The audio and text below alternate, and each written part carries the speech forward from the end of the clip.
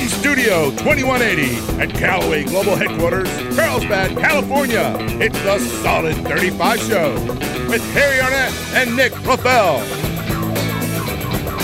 Today, joining us all the way from Greater London is longtime European Tour player and Callaway's Director of European Tour Operations, Mr. Peter Harrison. And now, from the Solid 35 Studios, here's Harry and Nick. Hello, Internet golfers. How are you? It's Harry Arnett. I'm here with a very special guest today, Nick Raffel.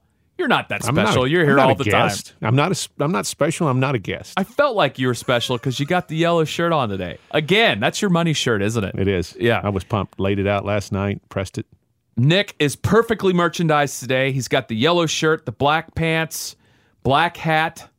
He looks like he's ready to take the field for the 1977 Pittsburgh Pirates with Kent Colvey. I'm going to throw out all my... We are family. We are family. Willie Starr. That was 79, right? Yeah. When the Pirates won.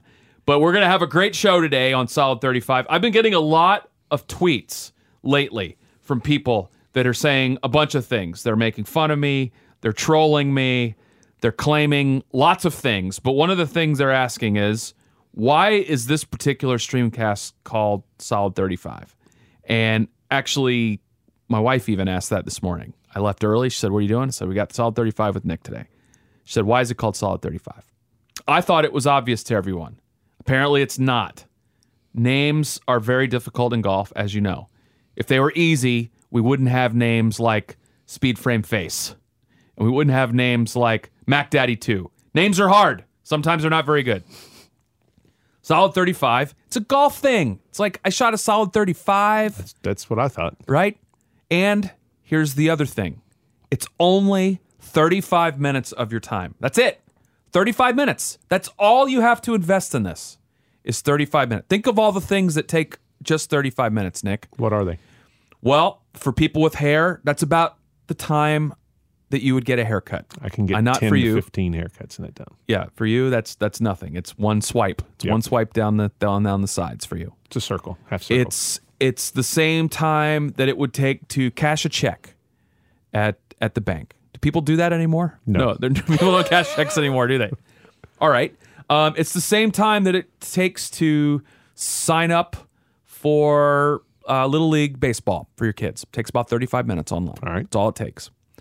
Let me think what else. 35. It's the same time it takes #Chad to play a short par 3. About 35 minutes. But that's all pre-shot routine. All of that. that. Yeah. 1 minute for hitting the golf ball and 34 minutes for his practice swings, club selection, wind direction, bunch of tweets and photographs. So it's 35 minutes, and we promise you that we will not waste your time. And if we do, we will give you your money back off of your premium subscription to Solid 35. Money back guaranteed for today. And today we've got a great show because this is a European-themed show today, Should be. Nick. And I could tell you brought in your dressed European today. Mm-hmm. You're dressed with some Spanish flair. But also in the spirit of the European of the Open Championship coming, in the spirit of the World Cup, and another World Cup's global. But since we lost to Belgium, we decided to pay an homage to our European friends. I was hating on the Belgians, by the way, on Twitter. It did not work. I thought that would work. I thought if I ran so much smack on Twitter that would somehow bring positive vibes to the U.S. team. No, we were playing defense. It did not work. It brought positive vibes to Tim Howard. It did not bring positive vibes to the rest of the squad, unfortunately. And it's kind of hard to hate Belgium. It's a pretty cool country. A lot of good stuff there. You know what? They seem to be the most docile on the pitch. They are. And how can you not like Nick Colsaerts and Thomas Peters? Love those guys. Exactly. Hard to hate on them. And they have a healthy dislike and rivalry with the French, which that's always fun. French take themselves very seriously. The French are the country equivalent of Greg Sabella. They take themselves very, very seriously. So today is a European Tour themed show, and we have a guy that is one of the top 10 guys in golf of people that you like.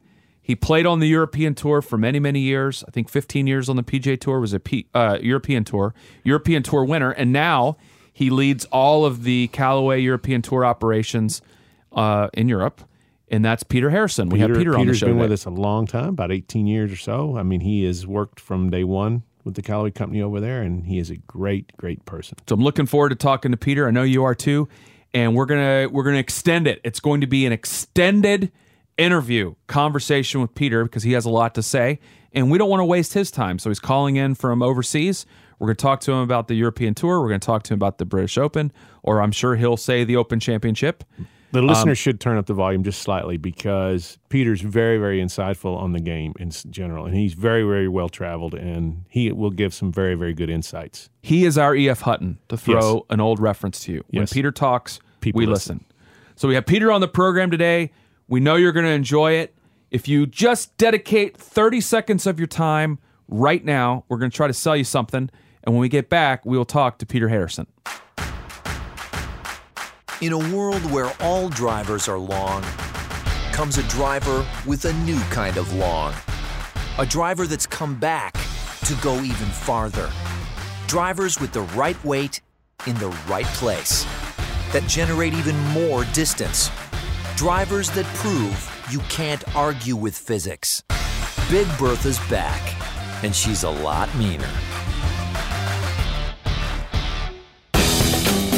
All right, our first guest on the program today is a guy that we think is top 10 best guys in golf. Can I say that, Nick? We already said five. that. Top Top five. 5 best guys in golf. Sort of 2 careers, Nick. First, as a player for many, many years on the European Tour, European Tour winner, and most recently, and most importantly to us, because this show is always about what's in it for us, as our head of the European Tour operations for Callaway Golf, Mr. Peter Harrison. I almost called you Sir Peter Harrison, but I guess that being a Brit, I can't say that. But I will say Mr. Peter Harrison. Peter, thanks for joining us. No problem. Pleasure.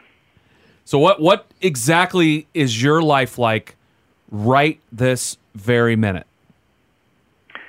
Well, I've been waiting around all day to speak to you guys. I'm not sure what to do, whether I should be nervous or not. I imagine it was very suspense-filled waiting there. Well, we're getting geared up for. Is the British Open, in your opinion, still the Super Bowl? See my American slant there? Is it still the premier event, in your opinion, from a European Tour player's perspective? Oh, totally. Well, the Open Championship. Sorry about that. Definitely the event, the tournament for any European player.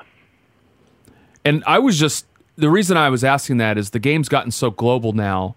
It used to be when, I was growing up watching golf, learning about golf, the Open Championship was really the only time we got to see a lot of the European players, in addition to the Masters, but, Masters being a smaller event.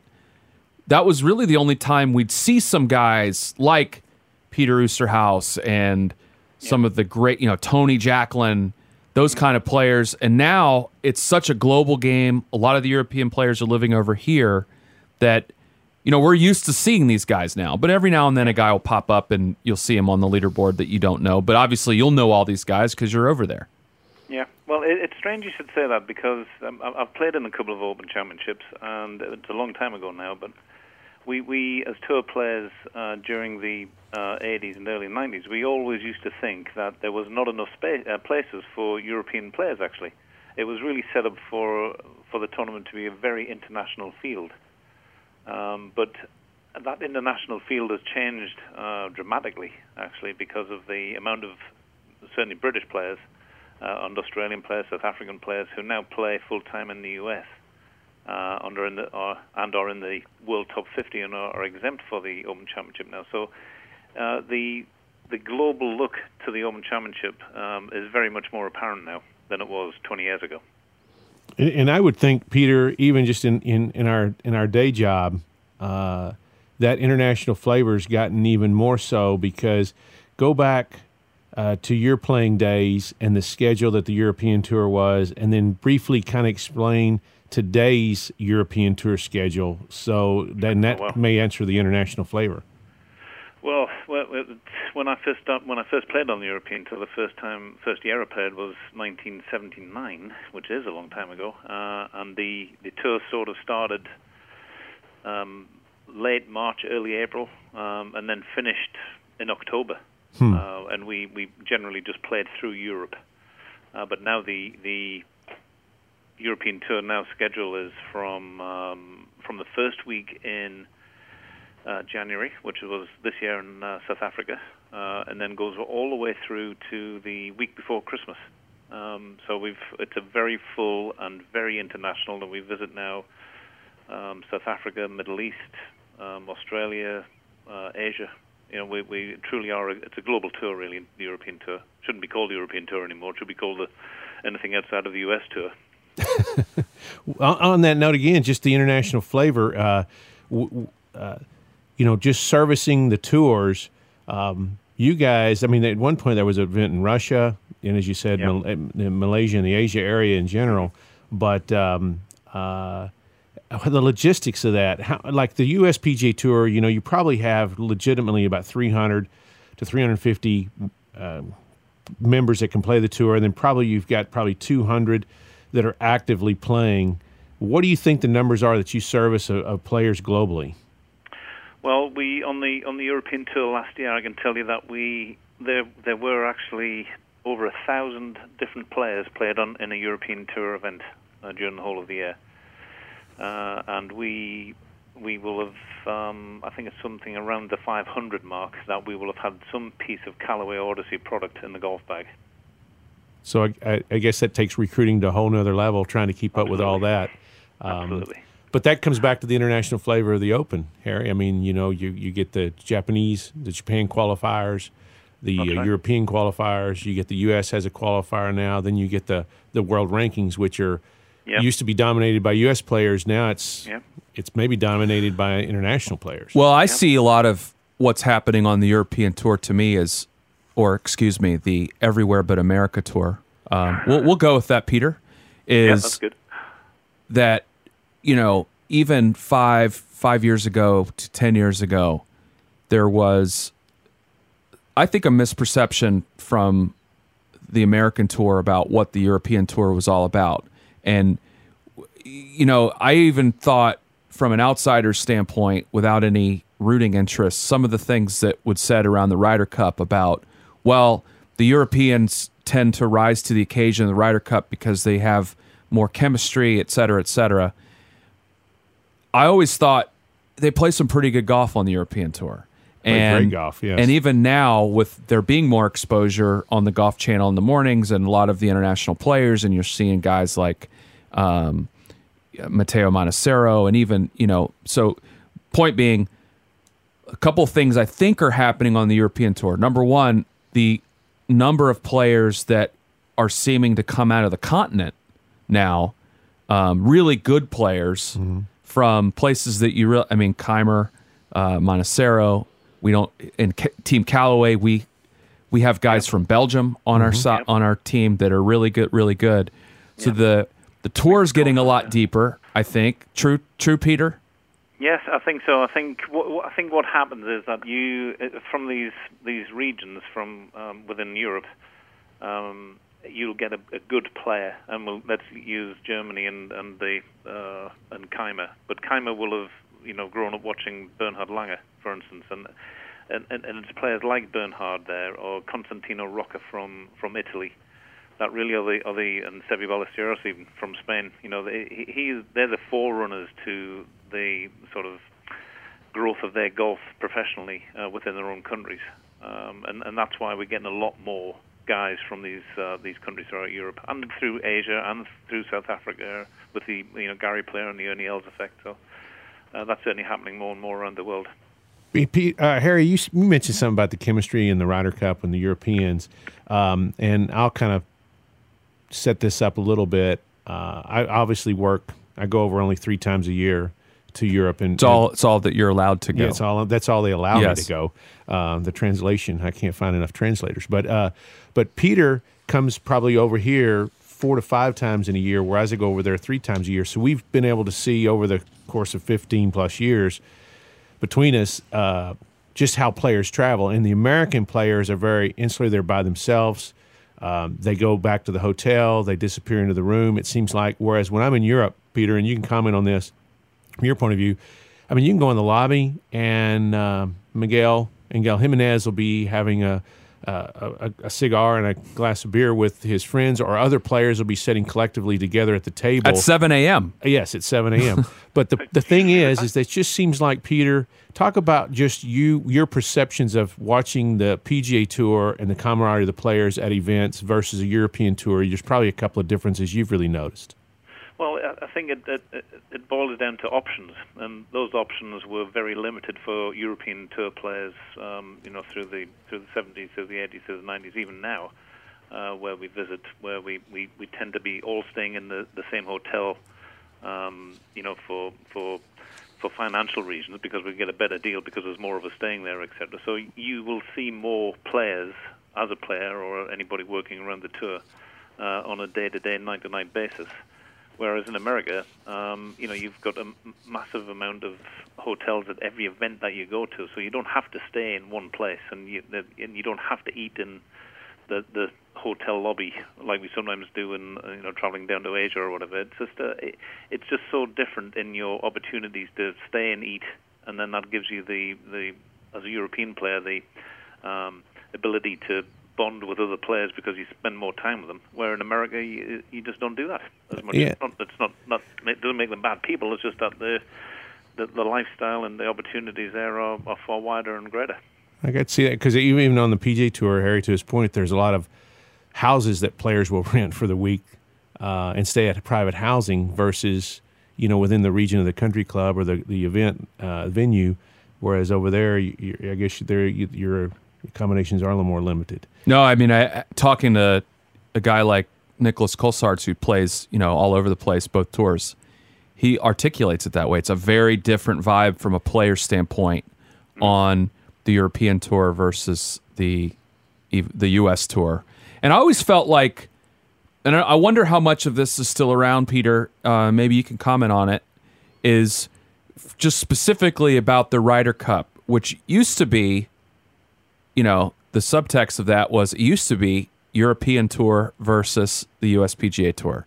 Yep. And I always felt like the European players, and these are even the guys when they were ranked in the top 10, like when Faldo and Woosnam, Ballesteros were playing, there was a healthy chip on their shoulder to show the U.S. Tour that they played, even a superior type of golf at that time.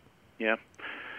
Well, I think things changed really when Europe was included into the Ryder Cup. It used to be Great Britain and Ireland versus the US, and then that was the that was around the Seve Ballesteros time. And Seve, of course, was a very international player at that point anyway, so he already knew the Americans. He was competing with the Americans in America and successfully doing so, as was a number of other European players. And I think that just brought a little bit more bite into the competition. I think just he wanted to go across there and win every tournament that he played in, and certainly when the Ryder Cup came around there, he just wanted a chance to beat the Americans. And I think that's just grown as the years have gone on. We've got so many of our Ryder Cup team who play full time in the US now anyway, that it's I think that adds more to it for them, that is, for the players. So it's generally, you don't get very many guys who play in the Ryder Cup team, and our Ryder Cup team now that haven't played an awful lot already in America. So they know the American I used players. to last year when they said, if the Europeans can't pull out the upset, the comeback at Medina, they're going to have a very, very solemn team flight back to Lake Nona.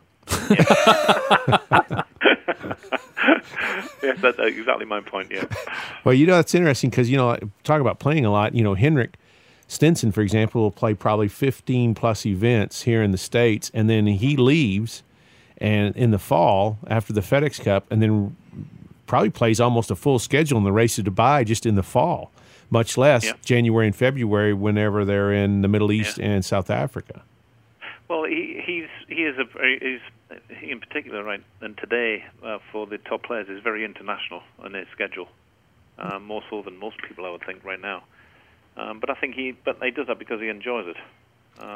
He's when he played full time in Europe, he was already playing in these places, and he'd had some success there. And I think he just enjoys playing around the world. Well, real quick, looking at your staff, a wonderful year. I think 3 wins so far this year. Well, actually, just our first win last week for Fabrizio Zanotti, the new staff player for us. So he played very, very well in Germany and managed to win in a playoff. Well, I tell you, it was like a Callaway leaderboard, that event, Yeah. having 4, 5, 6 guys up there all the way Canadian. And then we had 3 in the U.S., which were right there, and one was leading, but we melted just like we did in the Ryder Cup this week on the American Tour. And then actually our Web.com tour was doing well, and Lydia Ko finishes second to Stacey Lewis birding the last hole. And so we had good representation. But on your tour, right now going into the Open, Peter, who do you think's in pretty good form? Well, he's playing. He played in Germany last week, but I think I really like Stenson going into the Open. I like Stenson at Pinehurst, he's such a too. good iron player, and I think you've got to be forgetting about how Tiger played it the last time the Open was there with when the ground was bone dry. It's going to be a different golf course this year, but I think strong iron play is going to be of the essence there in a couple of weeks' time. So he's kind of my favorite in our staff players right now. That's a good pick, and he's making some putts too, which is always nice come major championship time. He kind of did the same last year. He's sort of coming into form at the same time as he did last year. So it might be his time. He finished second last year to Phil. So hopefully he can go one better in a couple of weeks' time. Well, this is easily my favorite time of the year for golf. And you got guys, I mean, everybody should be in mid-season form right now. What are you hearing? Have you been out to Liverpool at all? What are you hearing about what you mentioned that it's going to be different this time around than last time? I know that was a totally unusual golf course that they found there with it being so dry and fast. What are you hearing about how it's going to play? Well, the big difference is grass. There's going to be There'll be grass. I'm not lying. I was there. It was, you walked, and it was so parched that Harry, when you walked, powder came up from every step. I mean, I think literally, Peter, last time we were there, from your knee down, when you got done, it was just, you had 2 pounds of powder. Yeah, sand and dust. Yeah. Just like just like Pinehurst. Well, I mean, it made Pinehurst look plush. But grass this time. How will that change the course, you think, Peter? Just the ball will be a little bit more under control? Yes. I think it'll bring the driver into play more than it did, or a longer club off the tee into play than it did in 2006. But I just think that there's going to be wind. You know, you're right on the beach there, so there's going to be wind, and depending upon how lucky you are with the draw, with the tide, etc., I think it's going to take a really strong iron player to tame the golf course. And when I say tame the golf course, that may be 3 over par to win, but whatever the winning score will be, somebody will have played exceptionally well into the green.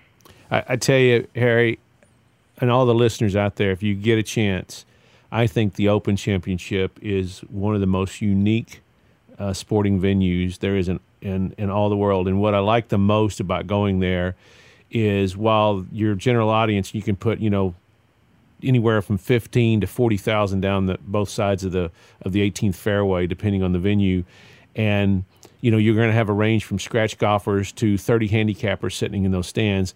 What's unique is a guy can hit a shot that kind of gets him in a little trouble, and he just pitches over, on the front part of the green instead of going at the pin, and people applaud. And it's kind of like, hey, that was a smart play. They really recognize the game over there, and they realize that, hey, he's in a pinch and he just played a proper shot. Yeah.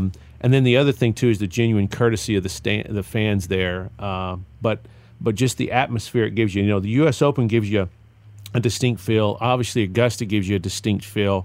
But the Open Championship with the international flavor, and then they're always links type courses. It's just the way I think golf was meant to be played. You got so many options there. People look at it on TV saying it's flat, but you have so many options with each club. each shot that you have to play, even from the tee. So I'm looking forward to getting over there. An excellent point, Nick. I think the thing with links golf is that it makes you play every single shot in golf. It does. Whether it's through the air, along the ground, or you've got to shape it into a green or down a fairway, or just play to a distance, which isn't always that easy on links golf. But your brain has to be totally in gear when you get out there. I like it. I think it's actually something that we're missing a little bit from the U.S. Tour, because the U.S. Tour really has become a tour about putting to me. Power and putting. And with the setups at the Open Championship, because it's Seaside Links, you're not getting greens that are running 12, 13, 14. So the living on the edge on the greens really isn't a part of how you win. It's how do you get to the green, and how do you get it in position to make a putt? Exactly. And I Peter, you can make comment on this because you've played a lot in America and you've played a lot internationally. But I think just being involved with one golf course design in my life, and learning a lot from Hal Sutton in doing that, is he emphasized constantly to his people when we were doing a golf course that the biggest hazard you can give a golfer is options. He said, if you give golfers options off the tee and they're down in the fairway and they give them options, and even when they hit it into trouble, I remember there were several times he filled in bunkers because he thought that they only had one option, which is to take it out sideways. But that's what I think link-style golf courses give you. And that's the reason why I think international players have grown in the game so much here lately, and is they can think better. Or, Peter, you can already tell, when guys from the U.S. Tour go over there, the guys that really embrace that are going to stand there in a fairway and they've got 178 yards and they're not going to just immediately go on autopilot, hand me my 7-iron, but they will embrace the fact that they can play 3-4 different types of shots, are the guys that you really know might have a chance that week. And the player that springs to mind immediately for me with that is Jim Furyk. There's not many more intelligent golfers than Jim, and I think he has not just the ability but the brains to play proper golf on a links golf course. I couldn't agree more. And you know what? What's amazing is Phil said it last year that he kind of conceded that he might not win an Open Championship, and that when he realized that he couldn't overpower one, which took him a long time to realize, I think was his words, it came pretty quickly to him. Yeah. So options are definitely a hazard. Well, Peter, we know you're a busy guy. We really appreciate you coming on today. I know that people listening really got a kick out of hearing what it's like over there during, on a day-to-day basis, and going into Royal Liverpool and Hoylake. We should hope we're going to have an exciting tournament. I know that much, and hopefully we'll have. I think so. We got some great players playing in it from Callaway Golf, so fingers crossed that one of them will become successful. Perfect. Well, we've had a pretty good luck the last few years. Let's keep it going. Yeah, we're on a little winning streak here. So Peter, third time's a charm. We'll see it this week. Thanks again, Peter, for joining us, and hope to have you on again. Thanks, Peter. Pleasure. That was Peter Harrison, and we will be right back. Hey everyone, it's Rihanna Sullivan with In Case You Missed It. It's the weekly recap of everything that happened at Callaway and Odyssey. You should totally check it out on the CallawayMediaProductions.com page every Friday, and tweet me at SDReeseCG. Let me know what you think. All right, welcome back. Thanks for listening to the show today. I hope you enjoyed it. On the waste of time meter, Nick, I'm giving it a 0, meaning none of your time was wasted today. We always pitch a no-hitter. I know. We've had a few 1s and 2s that were like, Harry rambled on a little bit. Let's give it a 1 or 2. Or Nick said something that was a little off the cuff and a little off color. So that could be construed a waste of time. That happens more than once or twice. I know. Because then we have to go with a PG-13 rating, Yes. which means that fewer people listen to it.